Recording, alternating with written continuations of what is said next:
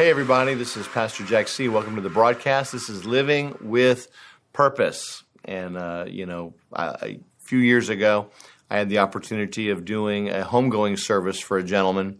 And out of that, I just found out that this guy had come from just not the best background, not with all the, perks of a lot of people, and actually had been born at some deficits and orphaned and, all these types of things. But at the end of his life, he had accomplished so much.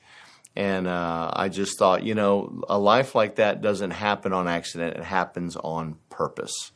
And that's where the whole idea of living with purpose came from. God is the most purposeful being that there ever has been or ever will be. And you and I were created with a purpose in mind. And when we find out what that purpose is, then that will release us into our destiny. And I've never met anybody that was released into their destiny that wasn't happy, that wasn't fulfilled, that wasn't joyful, Lord. And it doesn't mean that life isn't hard, or there aren't obstacles or things that you have to work through. But, once you find your flow, once you find out what you were created for, the closer you get to that place, your high calling, the more good things are drawn to your life because that's your purpose. The closer I get to the purpose of who I am, then things started getting added to me. Why? Because I'm getting into that flow of what God created to me, and I'm attracting those things. Well, the opposite also takes place. The farther that I get away from His purpose, the more things that I begin to lose, the more frustrated I am, the more confused I am, the more, I'm not sure of who I am or where do I come from. When someone comes up to me and tells me, I've got to go away and I've got to find myself. Well, you're just telling me that you're lost. God doesn't create lost people. God creates people with purpose, but what He asks of us is to get into the Word, to commune with Him, find out who you are and what you were created to do, because that's where all your blessing is, and that's where all your prosperity is going to be. Amen? So, that was free. So what we're doing is we're continuing talking about living a life of honor or an honorable life. And a few weeks ago, we just kind of picked up on a topic in 1 Peter, I believe, chapter 2, verse 17, where it basically says, honor all men. Or another definition of that would be to treat each person with the value that they're due. Every person in our life, they have value. There's not a person walking this earth that has more value than someone else, whether they're on the street corner with a sign begging, or whether they're the head of a multi-billion-dollar corporation. In God's eyes, they have equal value. It's not because of what somebody has that I honor them. It's not because of the power someone has that I honor them. It's because God created each of us in His image. We were all created for the glory. We were all created to walk and talk with Him in the cool of the day. And no one is better than anybody else. And I just want to keep hammering that point home. Peter is telling us in that 1 Peter, honor all men. And we've been talking about, well, how do I do that? First, I don't have an inflated view of myself. If I want to make sure I'm honoring you, I got to make sure I'm not honoring me first. I want to make sure that I am preferring you. That's another way that I honor all men, is I live a life of preferring others. I live a life of humility. Jesus showed us over and over again. If anybody had the right, if anybody should deserved honor, if anybody deserved, the biggest welcome, the biggest party, the greatest of everything, it was Jesus. But yet, time and time again, He came in. He didn't come in on a white horse. He came in lowly. He came in with humility.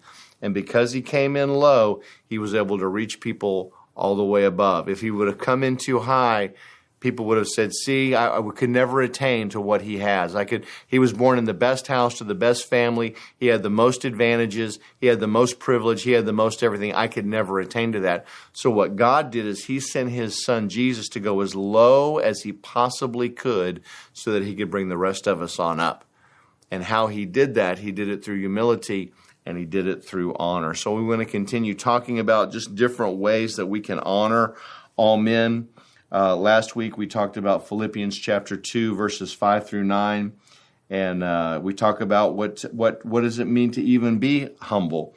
And we said it's to make low, to lower oneself, a person who is devoid of all arrogance and self-exaltation. Is that not a picture of Jesus?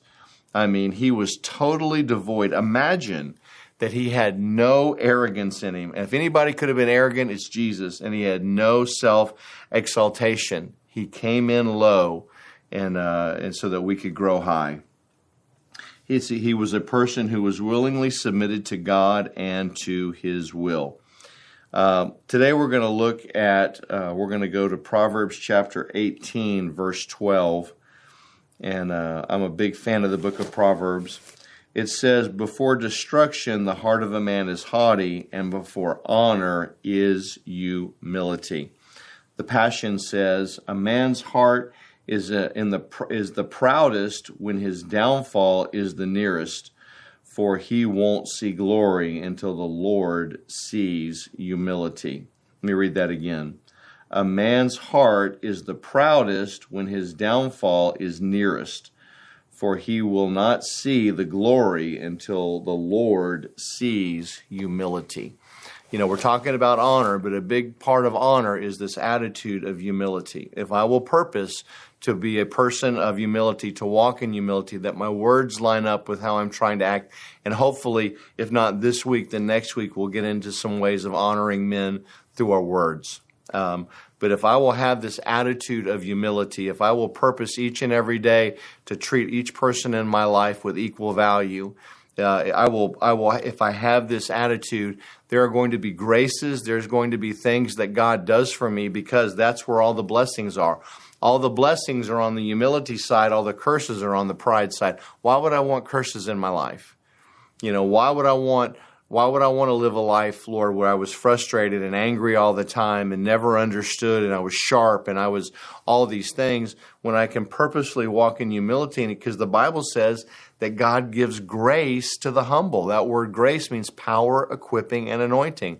Why would I not want to walk on that side of the ledger? Why would I want to walk on the pride side when I can walk on the humility side? Because on the humility side is where all the blessings are. Remember, the pathway to honor is humility. And we're talking about how do we honor all people. And here's a great point.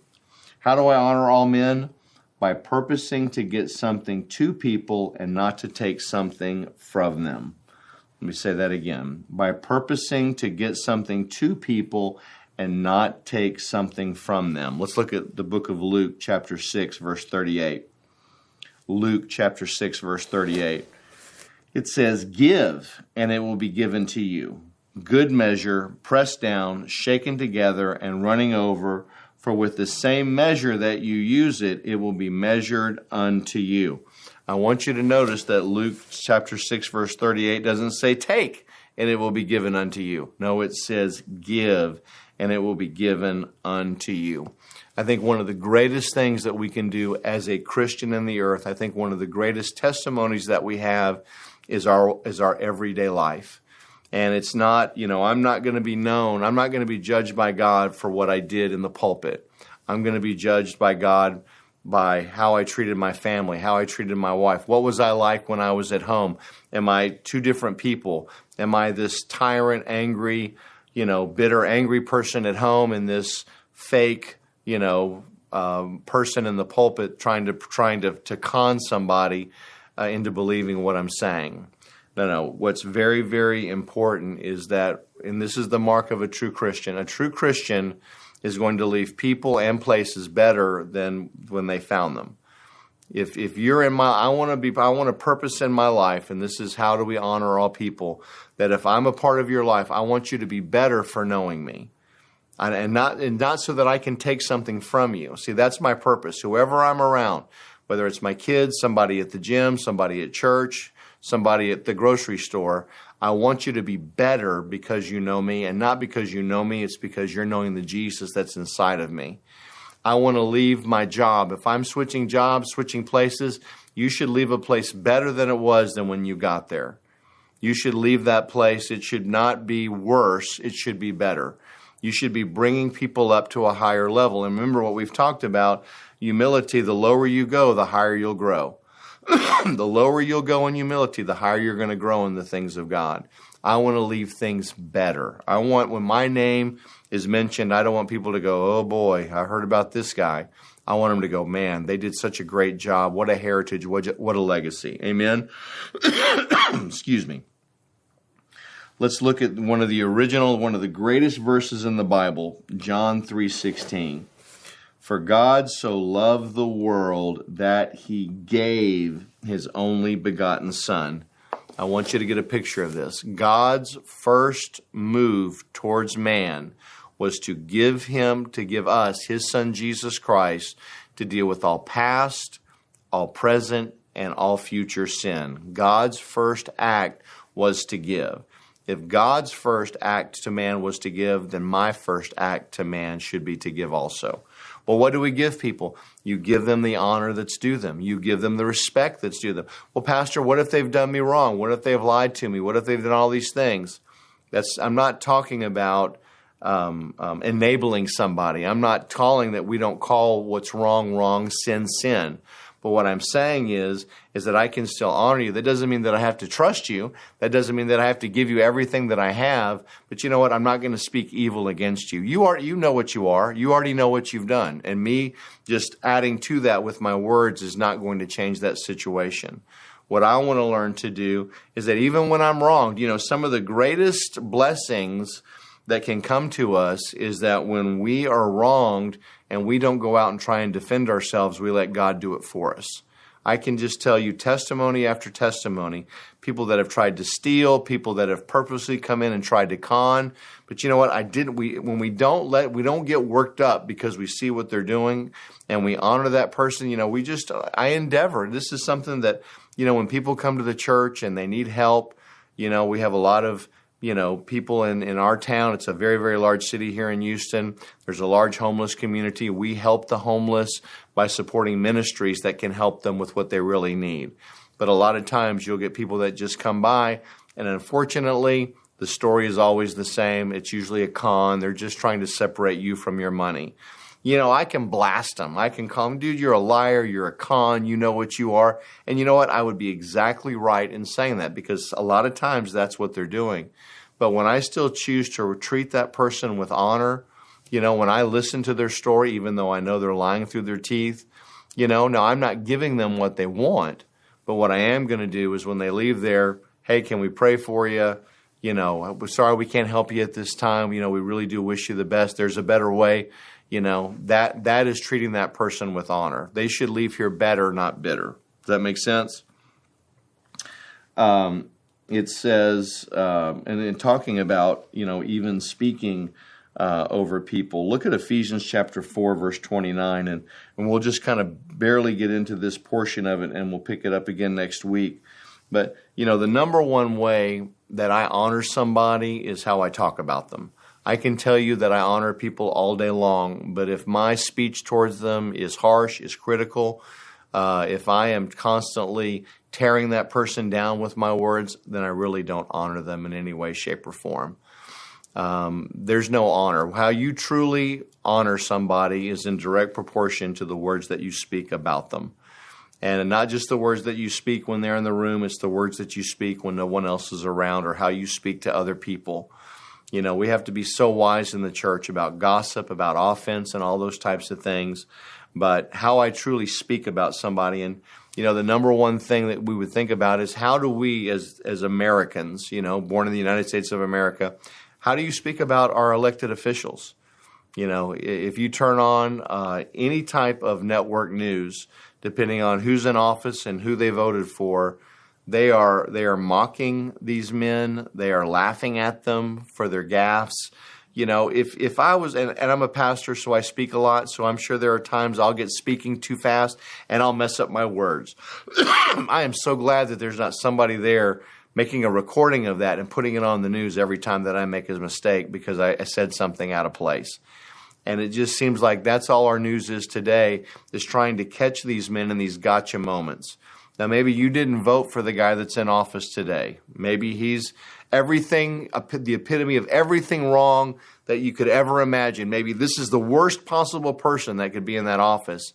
I have a responsibility by God to honor that person and to honor that office. And the way that I honor that office is with my words. I may not have voted for him, but he's my president. I'm not going to speak an evil word against him. I'm not going to make jokes about him. I'm not going to damn him. I'm not going to judge him. I don't agree with what he's doing, but he is my president. And, there's a way that we have to fix these things, and they're called elections. And I will just we will prayerfully elect somebody better the next time. But I want to hold my words. Hey, we're already at the end of time. That went by super fast. We're just getting into this new part about how do I honor all men. I'm going to honor them with my words. Remember, in the things of God and honor, if you want to go higher, you got to go lower. Go low, and then you'll grow. This is Pastor Jack C. We love you, and Jesus is Lord.